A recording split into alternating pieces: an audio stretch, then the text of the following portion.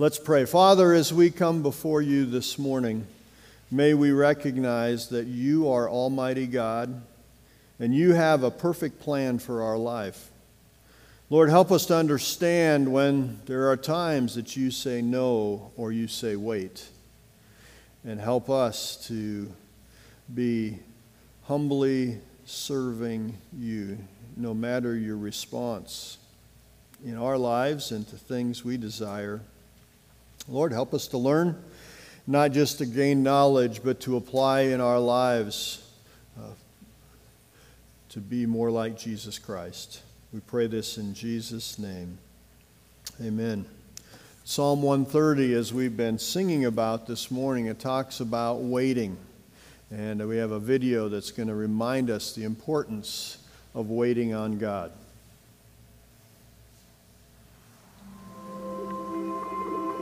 Out of the depths, I cry to you, Lord.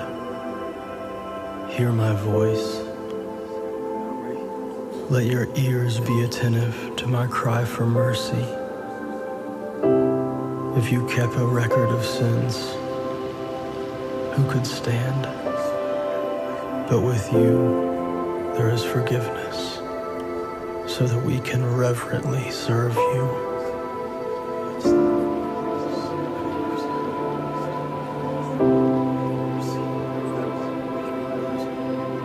I wait for the Lord.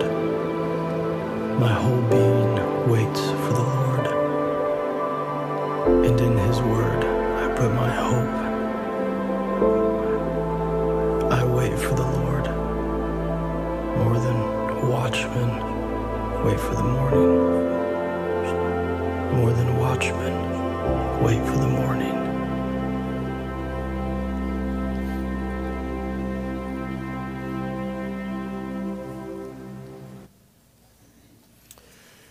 Have you ever had a dream that was shut down? Maybe God was leading you to go on the mission field, to be a missionary, but for some reason you were rejected. Maybe you wanted to start a ministry, but it failed miserably. It never got off the ground. Maybe you were led to start a business that would allow you to use that to glorify God in various ways, but it never came to fruition. And whatever it is that you felt that you wanted to start or join, it didn't happen. And you were left wondering why. You wondered why. As God, I wanted to do this for you, and I felt a passion and a desire, but it's not working out, or it didn't work out. In 2 Samuel chapter 7, David felt led to lead a project that would honor God in building the temple. But God said no. And as we look at David's request and God's response, I believe it can be a help to us in understanding what happens when God tells us no, or maybe God tells us wait. And so let's look at that this morning in 2 Samuel chapter 7, beginning with David's request. The first few verses of 2 Samuel 7 say this: Now it came to pass, when the king was dwelling in his house, and the Lord had given him rest from all his enemies all around, that the king said to Nathan the prophet, See now, I dwell in a house of cedar, but the ark of God dwells inside tent curtains. Then Nathan said to the king, Go, do all that is in your heart, for the Lord is with you. Things were going well for David. He was living in a beautiful palace, and there were no problems. Things were going well. We see there in verse 1, it says that God had given him rest from all his enemies all around. Using that term all twice as a reminder of how well things were going. It would have been so easy for David to coast and enjoy life, saying, things are going pretty well. I'm just going to sort of sit back and enjoy the moment. But David didn't want to sit back. He wanted to continue to serve and honor God with his life. We talk about retirement. And retirement is a good thing. But we never retire from serving. And we should never get to a point in our life or a point in anything that we do where we just say, okay, I'm done. I'm just going to kick back and watch everyone else. What we do may change, but we should never retire from serving. And so we see David was driven. What more could he do to honor God? And then he thought about his beautiful palace and the tent that housed the Ark of the Covenant. If you were here last week, you remember as they brought the Ark of the Covenant in chapter 6, they brought it to Jerusalem, and the incredible thing that took place there, and David with that pure heart desire to bring the Ark. Now he initially did it the wrong way, and we saw some tragic consequences to that foolish choice. But then he had the right heart, but then he got the right action, and they brought the Ark of the Covenant to Jerusalem to be the center of worship as they praised and worshiped God. But now, as time is going on and his kingdom is doing well, his reign is going very well, he thinks. He said, I live in a beautiful house, but what is there to house the Ark of the Covenant? Now, if you remember from last week and going back to the Jews wandering through the wilderness as they built the Ark of the Covenant, and it was meant to be in a tent as they traveled through the wilderness to the promised land. But David was thinking, is there a place that we can build, a temple that we can build for the Ark of the Covenant and for our central place of worship to God? Now we notice that he felt led to build this temple, and his request was a humble request. In verse 2 it says, the king said to Nathan the prophet, "See now, I dwell in a house of cedar, but the Ark of God dwells inside tent curtains." He wanted the focus to be on God. This was not about drawing attention to David.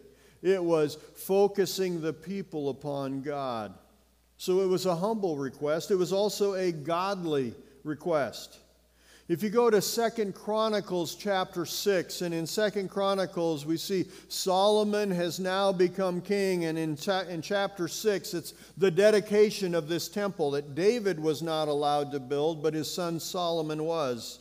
And we see Solomon sharing in this dedication speech to the temple, or of the temple. It says this in 2 Chronicles 6, verses 7 through 9. It says, "Now it was in the heart of my father David," Solomon, David's son, "so my heart of my father David to build a temple for the name of the Lord God of Israel. But the Lord said to my father David, whereas it was in your heart to build a temple for my name, you did well that it was in your heart." Notice that. "Nevertheless, you shall not build a temple, but your son who will come from your body, he shall build a temple for my name."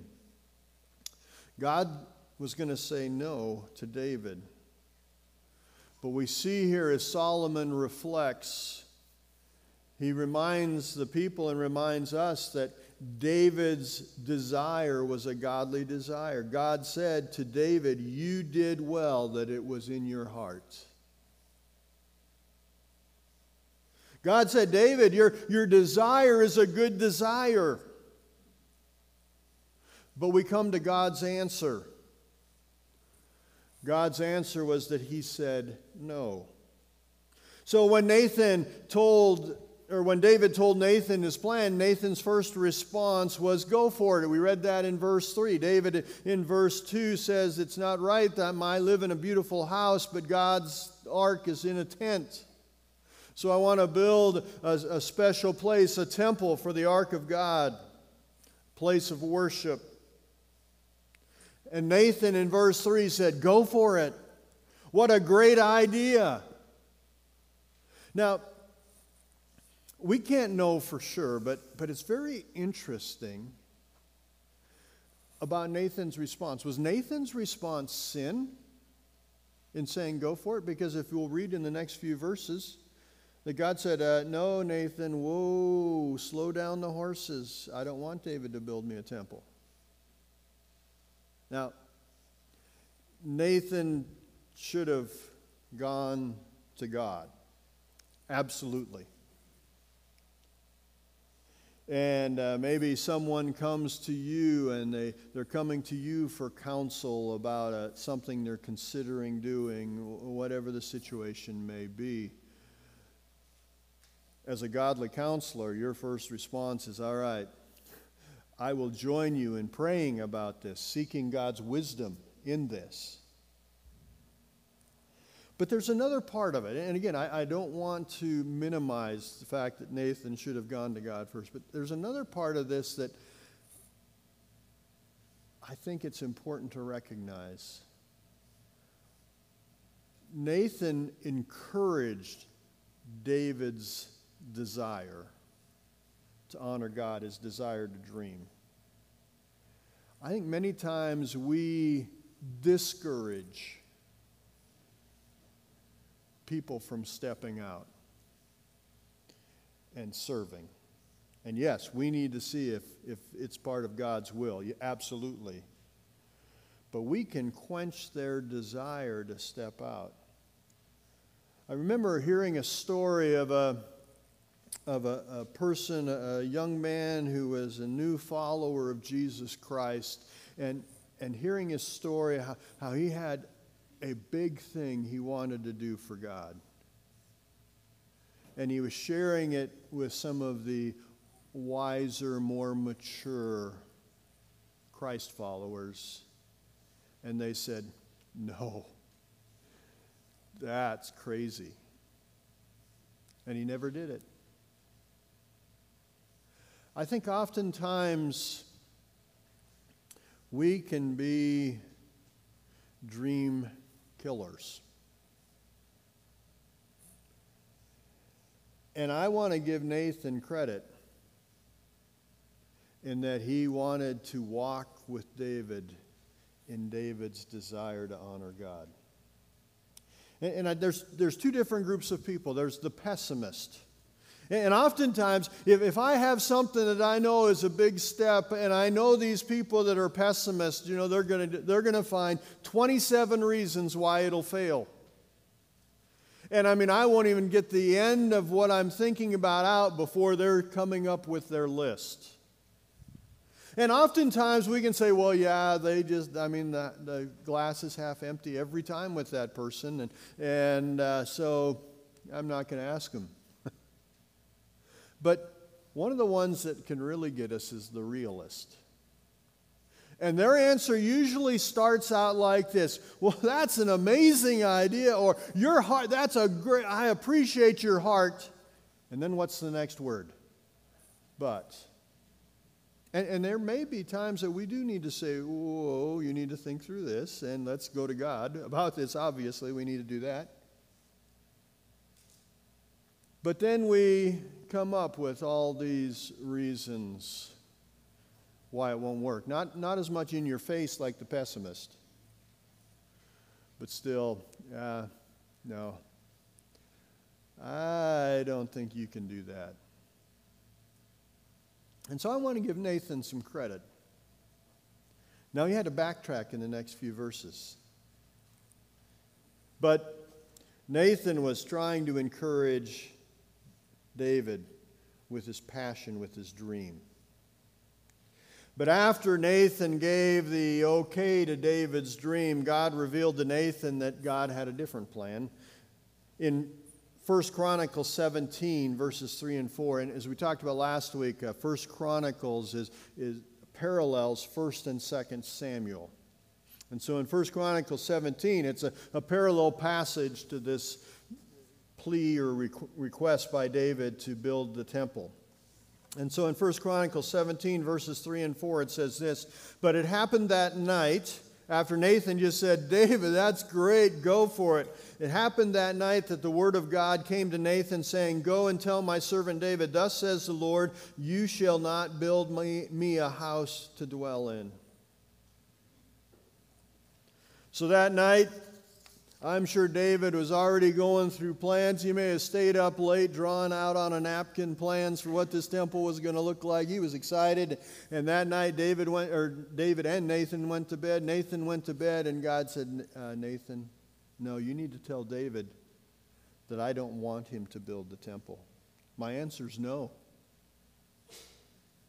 Now, a couple things about this.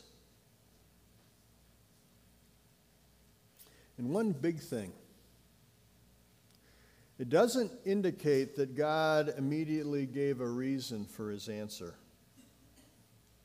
His answer was no, not even wait. It was no. But God did not immediately give a reason for his answer. It was at a later time that we read that God revealed to David his reason for not having him build a temple. And God's plan that Solomon take on the project. Now, it doesn't refer to it, but we don't hear about it until 1 Chronicles 22, 6 through 8, a little while later. And David is talking to his son Solomon and preparing him to be the next king. And in 1 Chronicles 22, 6 through 8, it says, Then he, David, called for his son Solomon and charged him to build a house for the Lord God of Israel. And David said to Solomon, My son, as for me, it was in my mind to build a house for the name of the Lord my God. But the word of the Lord came to me, saying, You have shed much blood and have made great wars. You shall not build a house for my name, because you have shed much blood on the earth in my sight. Now, again, we need to be careful. We don't know exactly when God revealed to David the reason why, but it sure doesn't seem like it was right when he said no. It indicates it was later.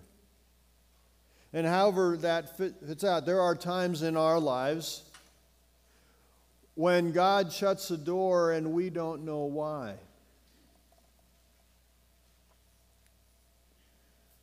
That makes it even harder. If you're younger, this may be easier for you to remember than those of us who are getting a little older when we lived in the house that our parents led. You remember those times when you had a question that you wanted to do something and your parents said no? And sometimes they gave a reason, but sometimes they didn't. And now, you may have even been questioning whether your parents knew anything at the time. But what you were asking, you felt it was not a bad thing. But they said no. And then you said, why? And they said something similar to this, because I'm your parent, or because I said so. Now, parents, it's great to share reasons why.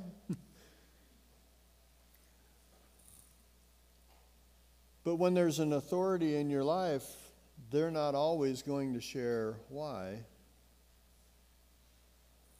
But yet we need to respond in a godly way. And by the way, we like to pick on teenagers, and we all were at one time, and we have struggled with that. But we face that as adults.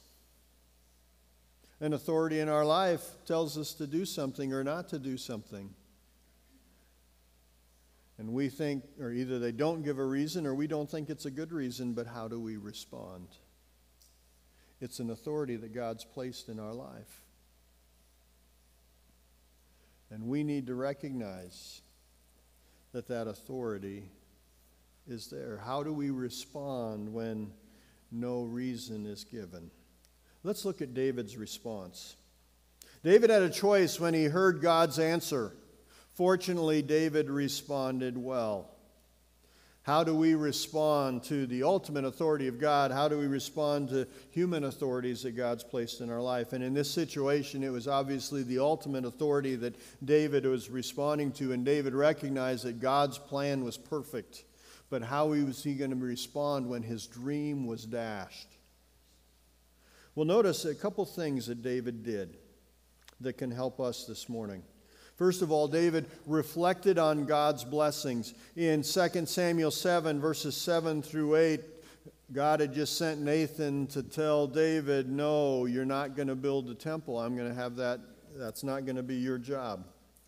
In verses 7 through 8, as this discussion is going on between Nathan and David, and Nathan is sharing God's word for David, it says this, God speaking to Nathan, now therefore thus you shall say to my servant David, thus says the Lord of hosts, I took you from the sheepfold, from following the sheep to be ruler over my people Israel, and I have been with you wherever you have gone, and have cut off all your enemies from before you, and have made you a name like the name of the great men who are on the earth. God reminded David of where he had been and what God had done in bringing David to the place where he was. God reminded David of his hand with David throughout his life. And then in verse 18, and we're not going to read it, but in verse 18 there's a very fascinating phrase.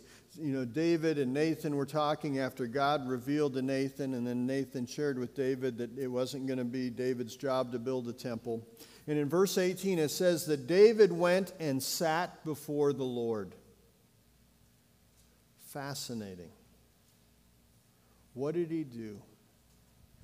He went and he just spent some time in the presence of God.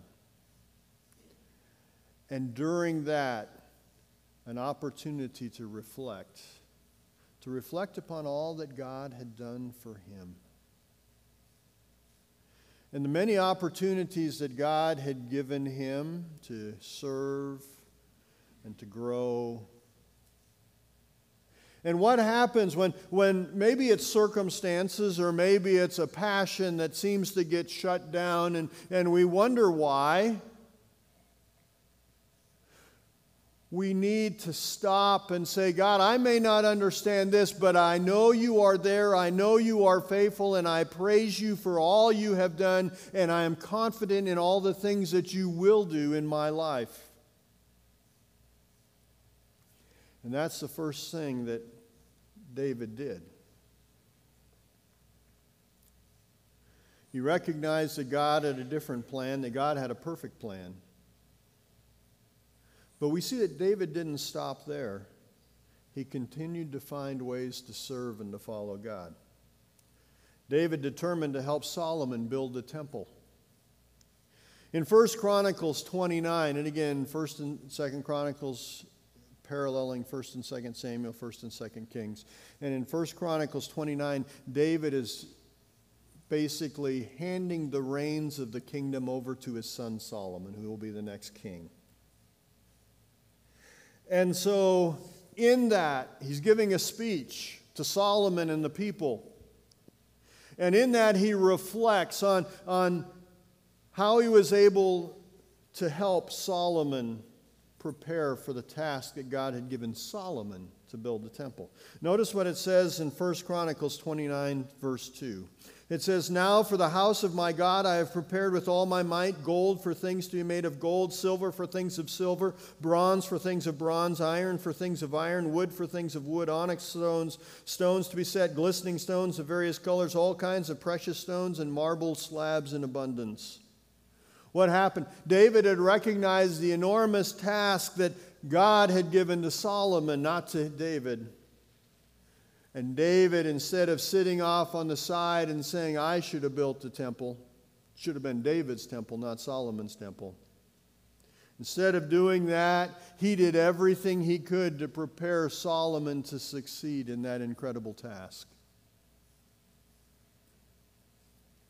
And it's interesting. I enjoy reading books on leadership, and one of my favorite authors is a guy named John Maxwell, who writes a lot on leadership, talking about one of the best things that a leader can do is prepare the next person in line to succeed. David recognized that God had given Solomon that task to build the temple, even though David desperately wanted to do it himself. And he said, I can't do it because God said no, but I'm going to help Solomon. It's interesting in verse 1 of 1 Chronicles 29, and it's not on the screen, but just listen to what David says as he begins his speech.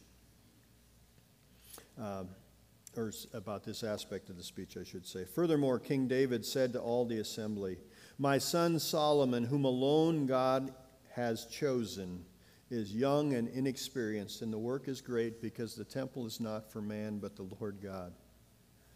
A couple of things in that verse. He said God has chosen Solomon for the task. And Solomon is young and inexperienced, and the project is enormous. And then he goes on and begins in verse 2 and shares some of the things that God had allowed him to do to prepare Solomon to succeed. And in that, we see that once again David demonstrated that he was a man after God's own heart. And we've been talking about this throughout this series on David. Obviously, we see lots of warts in David's life, sins that he committed, times that he had failed, and we will continue to see those throughout his life. But yet, God called him a man after his own heart. Why did he have that nickname from God? Well, David, at times like this, demonstrated why he was a man after God's own heart. In Acts chapter 13 and verse 22, the Apostle Paul is sharing some about the history of Israel. And in verse 22, he's talking about King Saul and how God took the kingdom from Saul and gave it to David. And this is what he says in Acts 13:22. He says, and when God had removed Saul, he raised up for them David as king, to whom also he gave testimony and said, I have found David, the son of Jesse, a man after my own heart. And that's one of the times we see that phrase given as a description of David. But it doesn't stop there in Acts 13:22. It says, a man after my own heart, who will do all my will. Why was David a man after God's own heart? Because he desired to do the will of God. And there were many times in David's life when God said yes, and the blessings and the incredible accomplishments were obvious. But at those times, it's easier to be like, yeah. But what about those times that God says no, or God says wait? As the psalmist says, I will wait for you. Are we able to respond correctly when God says no or God says wait? David's request was humble and godly, but yet God had another plan. And David demonstrated he was a man after God's own heart, because when God said no, David said, all right, what else can I do? Let's pray. Father, thank you for your goodness. Thank you for your love, your amazing love in our lives, as well as we see your amazing love throughout the life of David. Lord, help us when God says yes to accomplish the task that he's called us to do, but Lord, also when God says no, to trust him and to continue to serve. We pray this in Jesus' name. Amen.